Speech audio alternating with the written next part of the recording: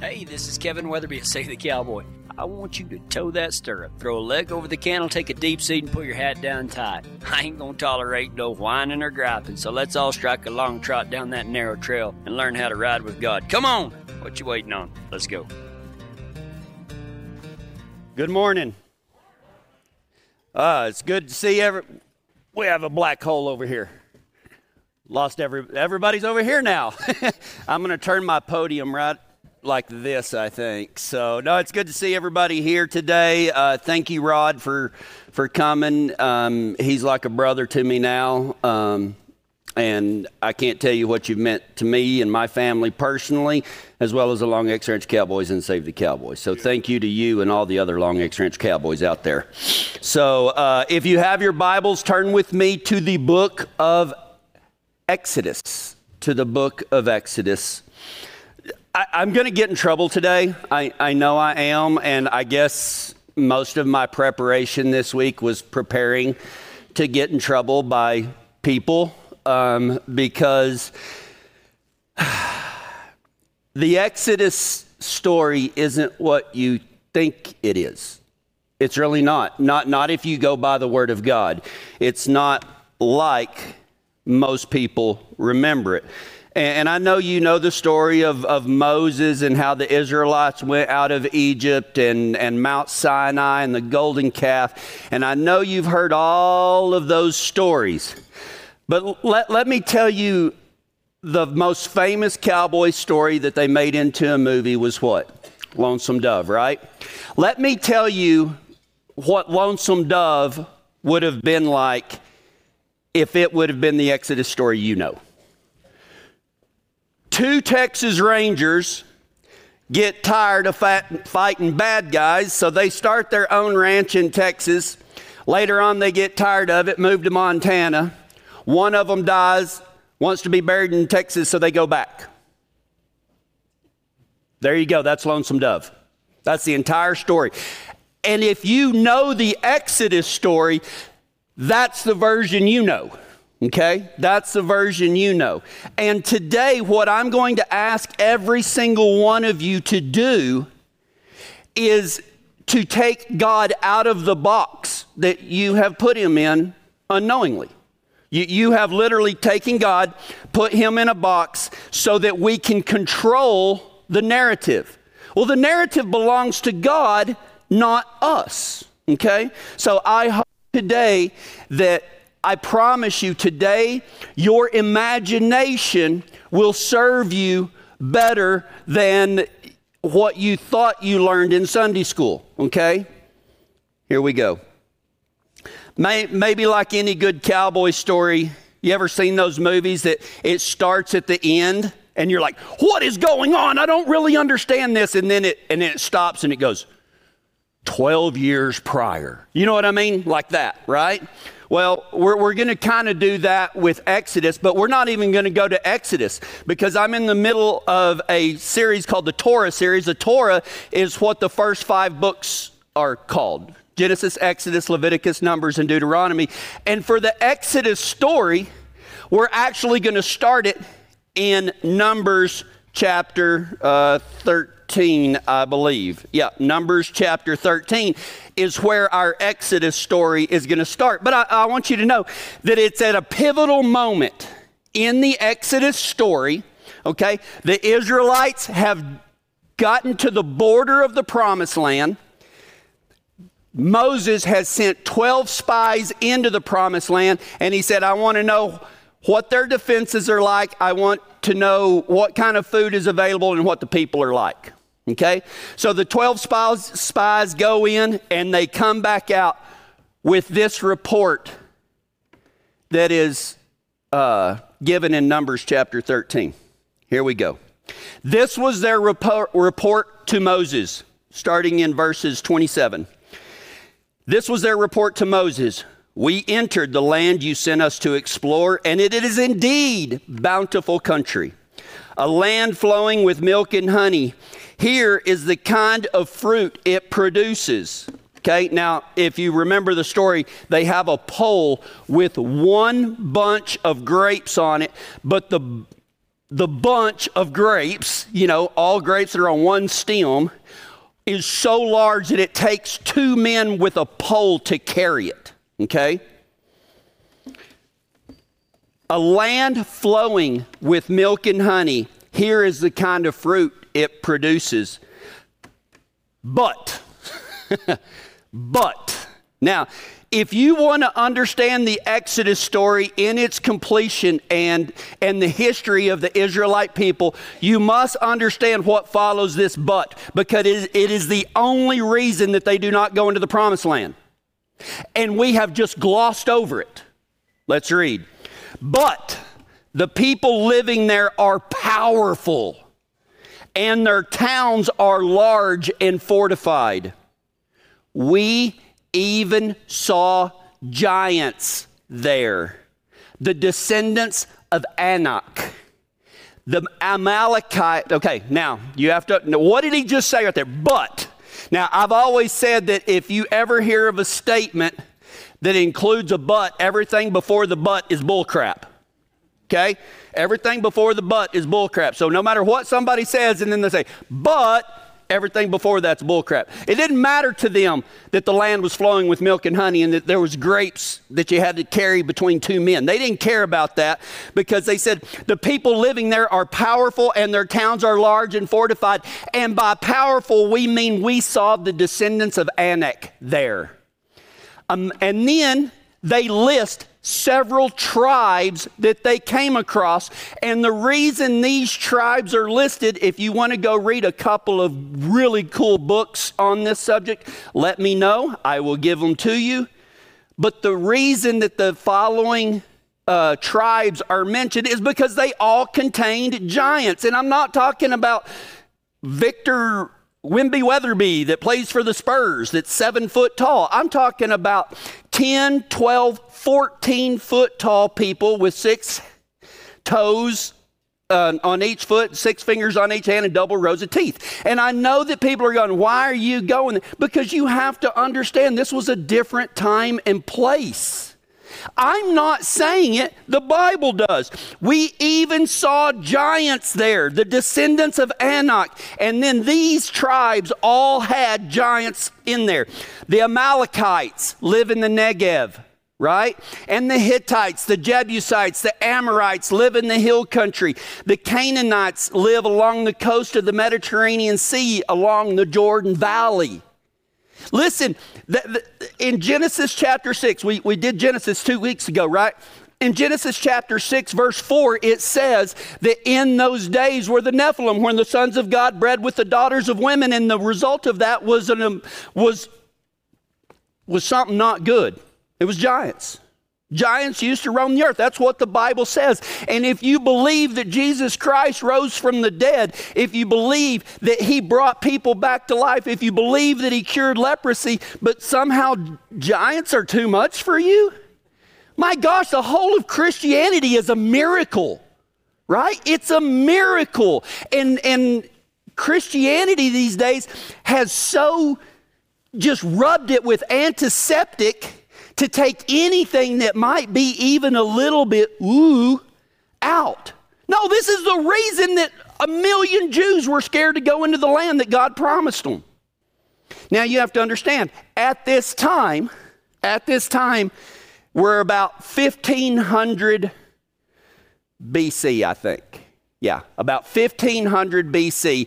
2500 BC is about where the flood was, or 3500, somewhere in there. So between the flood and now, there's been 1,000 years that these things could breed. And Genesis 6:4 says, in those days, before and after the flood, giants walked the earth. Some people say that the reason that King David was a man after God's own heart is because he finally rid the land of Canaan of all the giants. Goliath was one. His brothers were some. The Anakim were an entire tribe of people that were all giants, right? That's why I said we saw the descendants of Anak, right? So you have to understand, if you think this is hard to understand, what we get into in Exodus is going to blow your mind, okay? This is a different time and place. All right, let me make sure I got, all the other tribes were those that contained many giants, okay? This is the sole reason they were scared to go into the promised land. I told you that. And listen, if I can convince you of anything today, it's not giants, okay? And maybe it's this, that the Israelites were not scared to go into the promised land because of some spiritual giant they were facing in their life. Because that's what we've done with the Bible. We have spiritualized everything. No, there wasn't a spiritual giant that they were scared of in their life. They were scared because the spies said, we were like, in another passage it says the same thing, that we were like grasshoppers. We felt like grasshoppers to them, and they looked at us like we were grasshoppers. Listen, they weren't scared of some spiritual giant problem in their life that they couldn't get along with their son or something like that. No, these were big people that would squish you. Okay? I mean, like, this is why they were scared to go in there. But yet, all over history, we're like, and they were scared. No, they were scared for a reason. This was real. This wasn't a spiritual giant that they had to beat in their lives.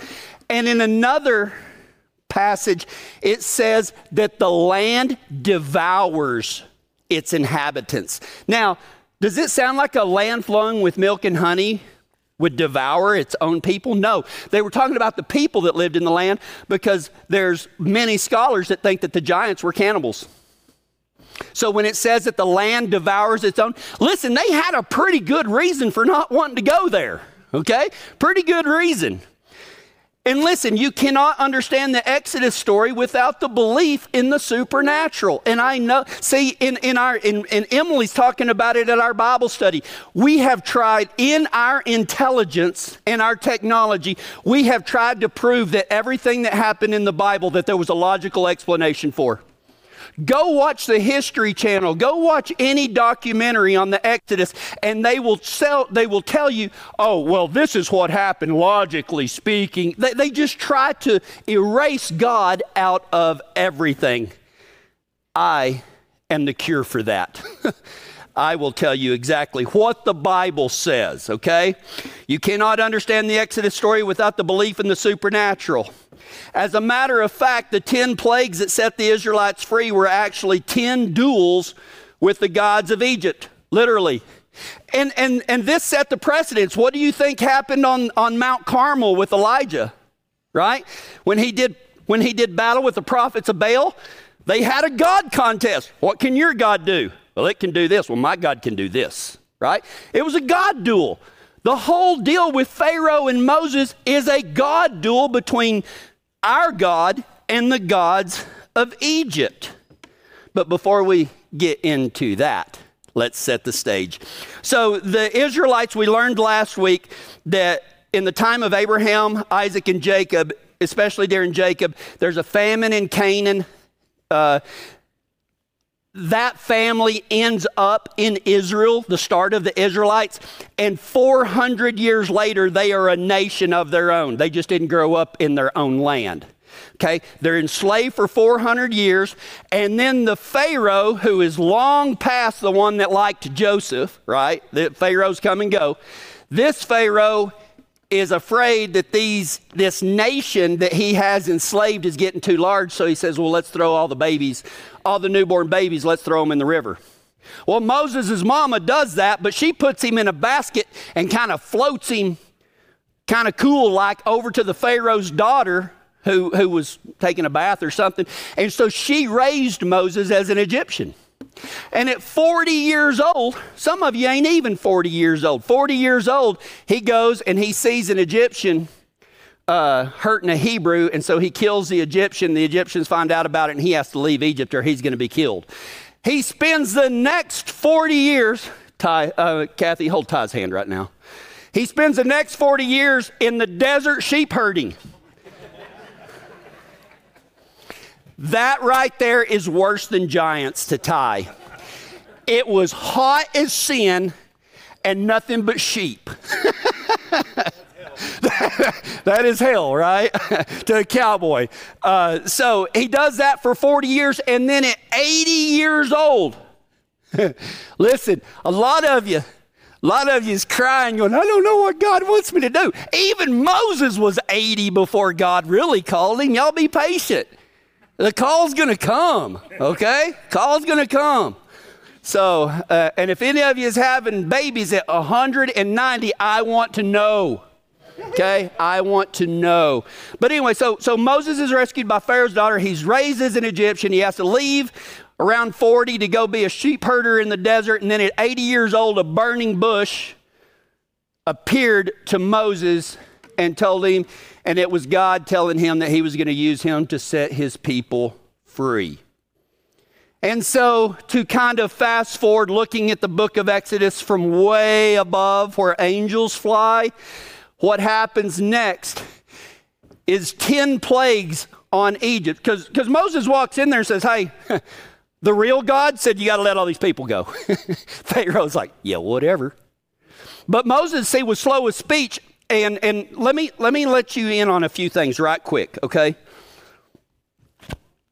The ancient Egyptians didn't have Genesis, Exodus, Leviticus, and Numbers, and Deuteronomy, okay? But yet in all of their hieroglyphics, they show Egyptians like this, and then a really tall being with the face of a bird, or the face of a predator, or the face of a human, well, not even a human, birds, ox, a cow, right? And in ancient Egypt, there's all these hieroglyphics of these really tall things with heads of a bird, a cow, or what's the other one? A bird, a cow, a predator, like a lion or something like that, right? And if you go back and read Genesis, Exodus, Leviticus, Numbers, and Deuteronomy, you notice that the seraphim that guard the temple of God have 4 faces. One of them is human, one of them is a bird, one of them's an ox, and one of them's a predator, right? Listen, the gods of Egypt were basically like fallen angels that taught them how to do something and wanted the Egyptian people to worship them, not the real God. So when Moses goes to Pharaoh, this is a battle against the gods of Egypt. Let me tell you why. The first 3 plagues that come are a result of Moses being scared because he's tongue-tied a little bit. He doesn't speak good in front of people. The first 3 plagues actually come from Aaron. Aaron does them, and then after that, the rest of them are from Moses. But let's go through them real quick, okay? The war on the gods of Egypt. The first one is they turned the Nile to blood. This was in battle against Hapi, H-A-P-I, who was the god of the Nile, okay? So they turned the Nile blood, and even the Egyptians were able to do the same thing. They were able to do the same thing. Where do you think they got that power? Demonic. They were able to do the same thing that Aaron did. The next one, frogs coming from the Nile. This was a battle against the Egyptian god Heket, H-E-K-E-T, who had the face of a frog, and it was frogs coming out of the Nile. She was the Egyptian goddess of fertility, water, and renewal.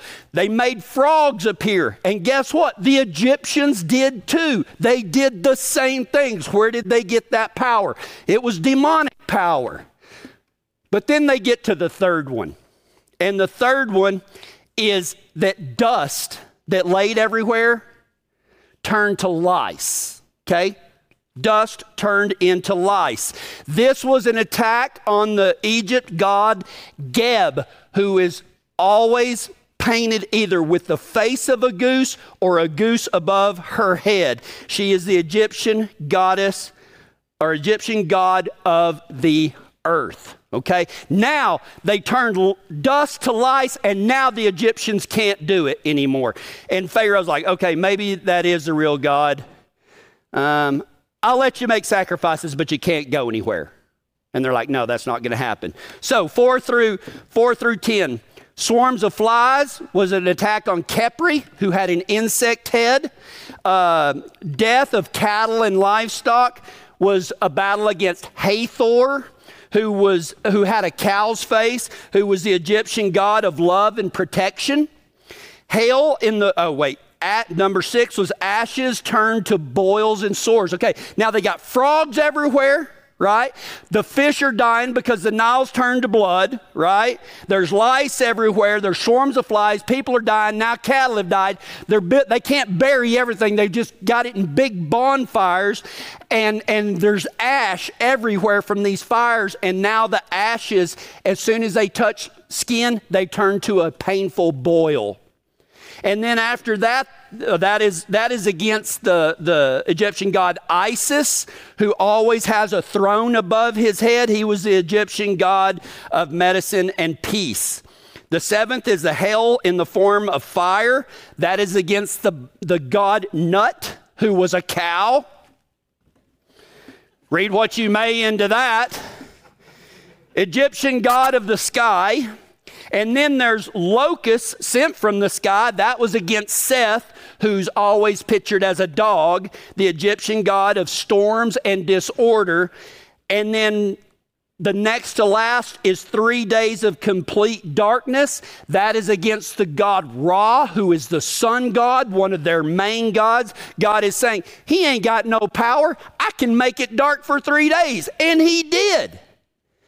But still Pharaoh wouldn't let them go. And so now we come to the most important part of all of Judaism and Christianity. Everything comes down to the 10th plague.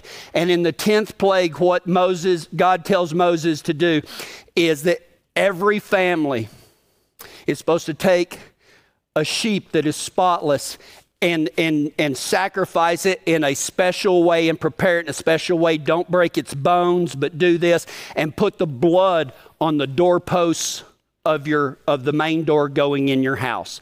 Then that night, the angel of the Lord was going to pass through Egypt and kill every firstborn son that wasn't protected by the blood of the Lamb. And finally, Pharaoh says, y'all get the heck out of here. His own son died, right? And that comes to be known as Passover. If you've ever heard the word Passover, it comes from the 10th plague in the Exodus. These are supernatural plagues. They are not once in a generation uncommon weather phenomenon, okay? These are supernatural things that God makes happen, saying and proving that he is the one true God that has power over everything. Now, all of these plagues happen in about 40 days. Isn't that ironic? Numbers just keep coming up, don't they? 40 days. But there's kind of an interesting story within these plagues, and it's the hardening of Pharaoh's heart, okay? Because in Exodus 8, it says, 8:32 says, but Pharaoh hardened his heart this time also and did not let the people go, okay? So Pharaoh's just choosing to ignore everything that he sees, right? And then in Exodus 9, though, it says, but the Lord hardened the heart of Pharaoh, and he did not listen to them as the Lord had spoken to Moses. Now, wait a minute. Why would God harden somebody's heart? Isn't God supposed to save people? Well, he does, but this is what I learned from that. The heat of the sun, the same heat of the sun that will make a clay brick hard will melt butter, right? The same heat will bake a clay brick into stone hard or make butter soft as a liquid. See, what God's presence does to people is it reveals your true heart. That's all it is. So yes, you could say the sun melted the butter, But it was just because of what the butter was made of is why the heat from the sun melted it. No different than the clay brick, right? So just being that close to God's presence all around him, Pharaoh's heart was already hard. So yes, God's presence did make Pharaoh's heart go hard, but it was already on its way, okay? And then during this 40 days, listen, the Pharaoh says, y'all get out of here. The next day, all of the Israelites pack up. And get this, the Egyptians want them gone so bad that they bring out their worldly possessions and give it to the Israelites. So the Israelites leave and they're a wealthy nation already, right? Now, what happens next? Anybody? The Red Sea, right? The Red Sea crossing. Okay, now here's a misunderstanding. That happened 25 days after Passover. Okay, we have it in our mind that they were like, he said, get out of here. And they sprinted. And then they came to a big pond and Pharaoh came after them. No, it actually took them 25 days to get to the Red Sea. Well, 25 days is when Pharaoh showed up. It took them 18 days of travel to make it to the Red Sea, and they had been camped there for 7 days before that happened. Okay, so, in our nice little clean Exodus story, everything's happening, bam, bam, bam, bam. But, the all 10 plagues probably took about 40 days, and then from the time of Passover to the Red Sea crossing was 25 days. 7 in camp and 18 traveling. And that's when they were camped there not knowing what to do is when Pharaoh showed up. And in one of my favorite passages ever in Exodus, God tells Moses, they can see Pharaoh coming and Moses is praying and God said, quit praying and get out of there. There's a great big lesson in there for a lot of people, okay? You've done enough praying, now it's time to move, okay? The fulfillment of prayer is your action, okay? The fulfillment of that prayer is your action.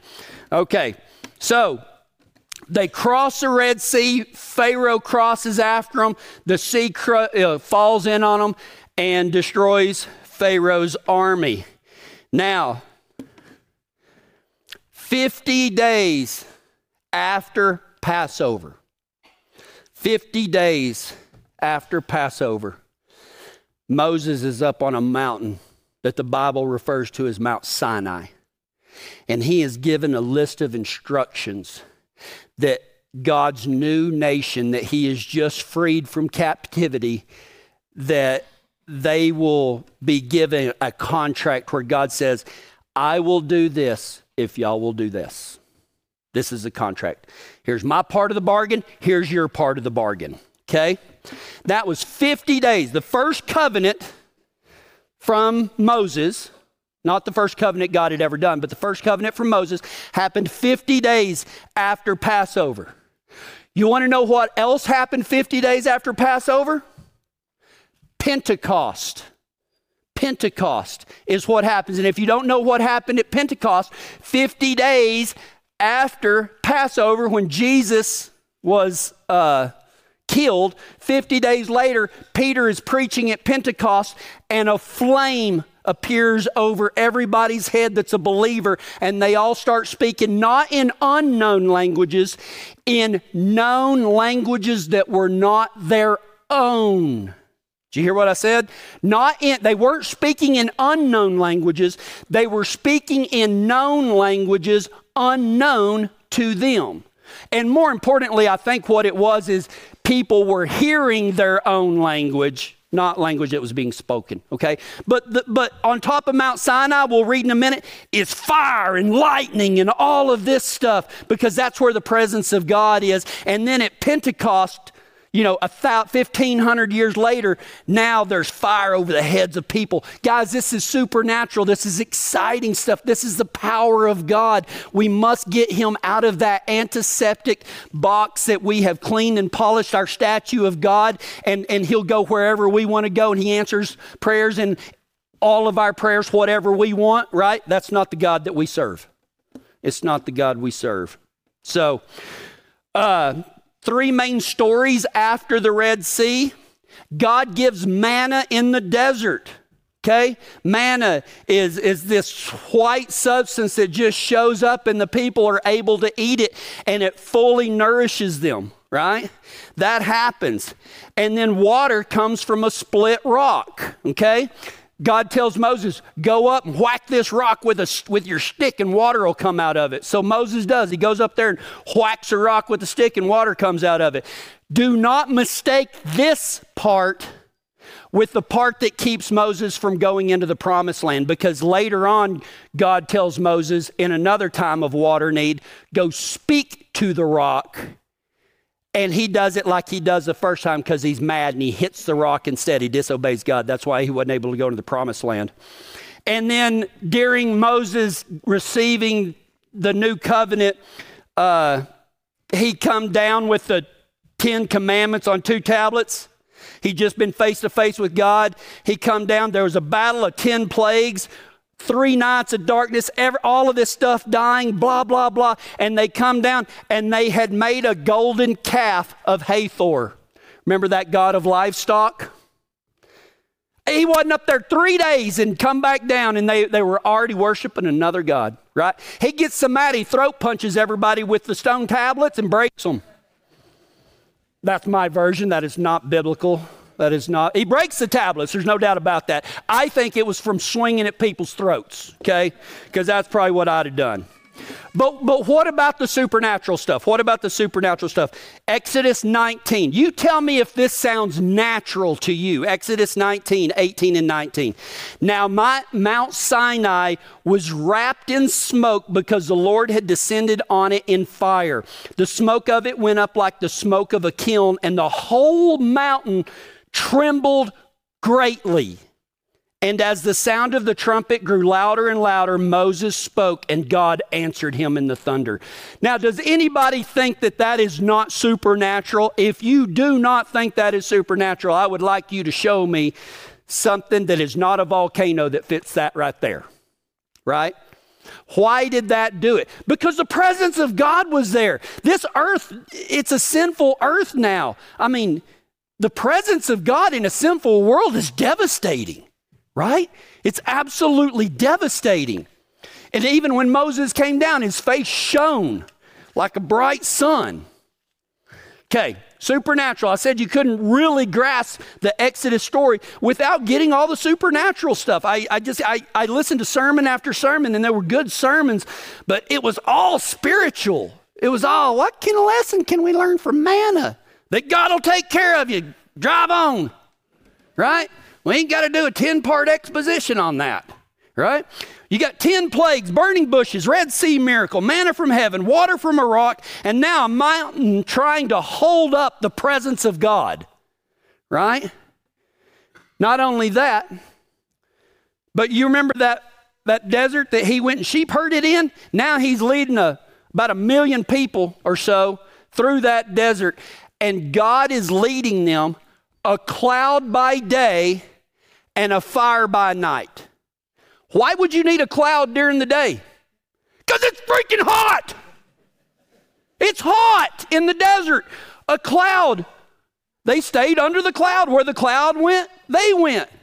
God is protecting them. Why would you need a fire at night? Because it gets cold in the desert.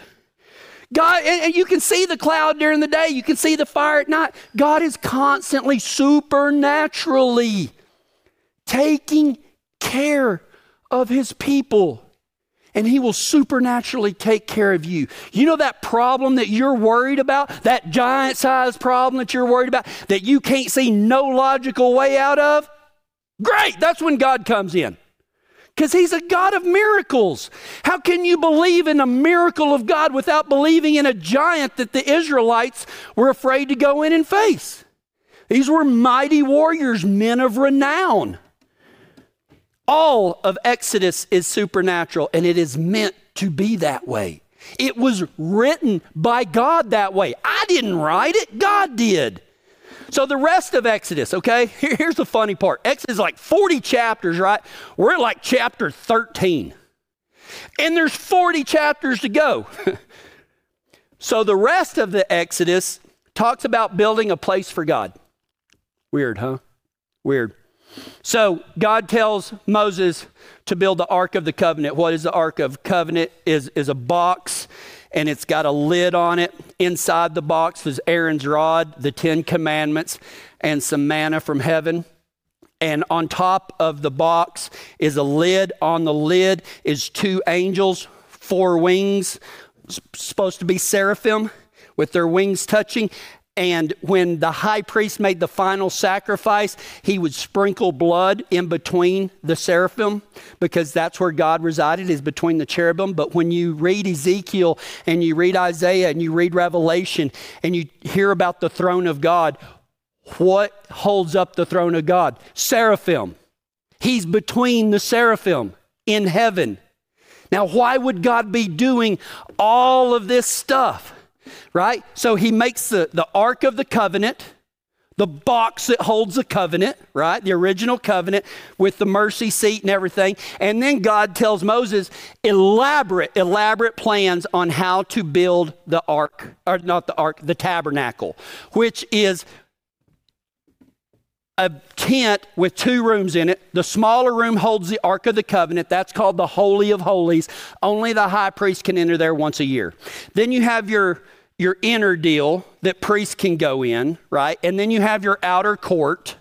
And then you have everybody, all the Israelites, camped out. Now, if you remember, this is about the time when Balak ends up getting Balaam to curse Israel. Now, if you remember the sermon before, how the Israelite camp, the tabernacle sat in the middle of the camp, right?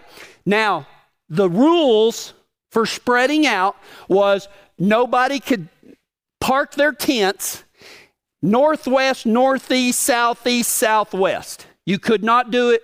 You had to lay your tents out in a cardinal direction. And there's 12 tribes of Egypt. They divided it by 4. So 3 tribes on each, 3 tribes to the south, 3 tribes to the east, blah, blah, blah, right? But the tribes' camps can't be wider than the tabernacle. So you can't fit all these people into this much space. So it's really long. Well, when they divided them up, there was 3 that were a lot. Those are in this one. And then there was 2 groups that had about equal number. They were in this one, and one group was the smallest, and they camped this way. So if you were looking at the Israelite camp from above, what would you have seen? A cross.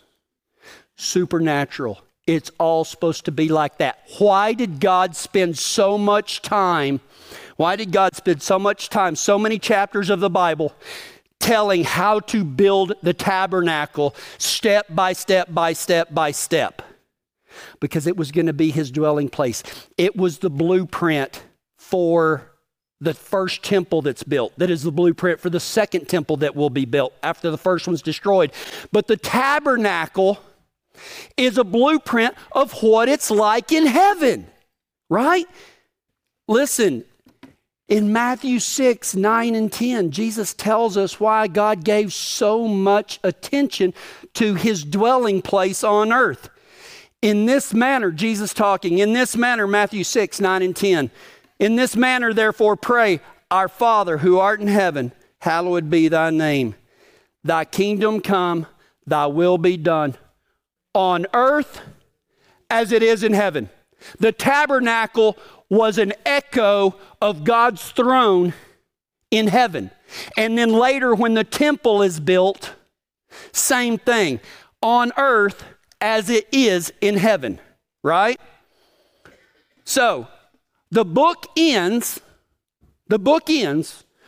with the tabernacle complete, okay? Exodus chapter 40, verses 34 and 35, right at the end of the book. Then the cloud covered the tabernacle, and the glory of the Lord filled the tabernacle. Moses could no longer enter the tabernacle because the cloud had settled down over it, and the glory of the Lord filled the tabernacle. Wow. That is what the Exodus story is all about. Now, next week, we're going to get into the exciting book of Leviticus. And my gifts will be put to the limit next week. But I promise you, I started on it yesterday. Actually, I've already been started on it for a while now. But it's going to be fun. You'll learn some things that you absolutely didn't know. And I hope that you will change your outlook on what Genesis, Exodus, Leviticus, Numbers, and Deuteronomy how they have shaped not only the Jewish nation, but what roots Christianity also has. And in these roots is miracles of God taking care of people no different than you. God loves you and he wants to work a miracle in your life. And he wants you to believe in him. And that's the only thing he asks, is to believe. But when you believe, remember last week, when you believe, what happens? You start to obey. And when you start to obey, you start to submit. And that's when your life actually changes. Let's go to God in prayer. Father, I thank you for your story, the story of you and your people that was once the Jews, still are, but now us as the church, the mystery that has been revealed. God, we glorify and we bless all that is your word. God, if you're not glorified, God, we don't want to do it. And everything that you have done for your people, God, we acknowledge it and we worship you. God, you are our protector. You are our love. You are our life. No breath exists within us except at your will. And God, may we use that breath to proclaim your glory. And it's in Jesus Christ's name I pray. Amen.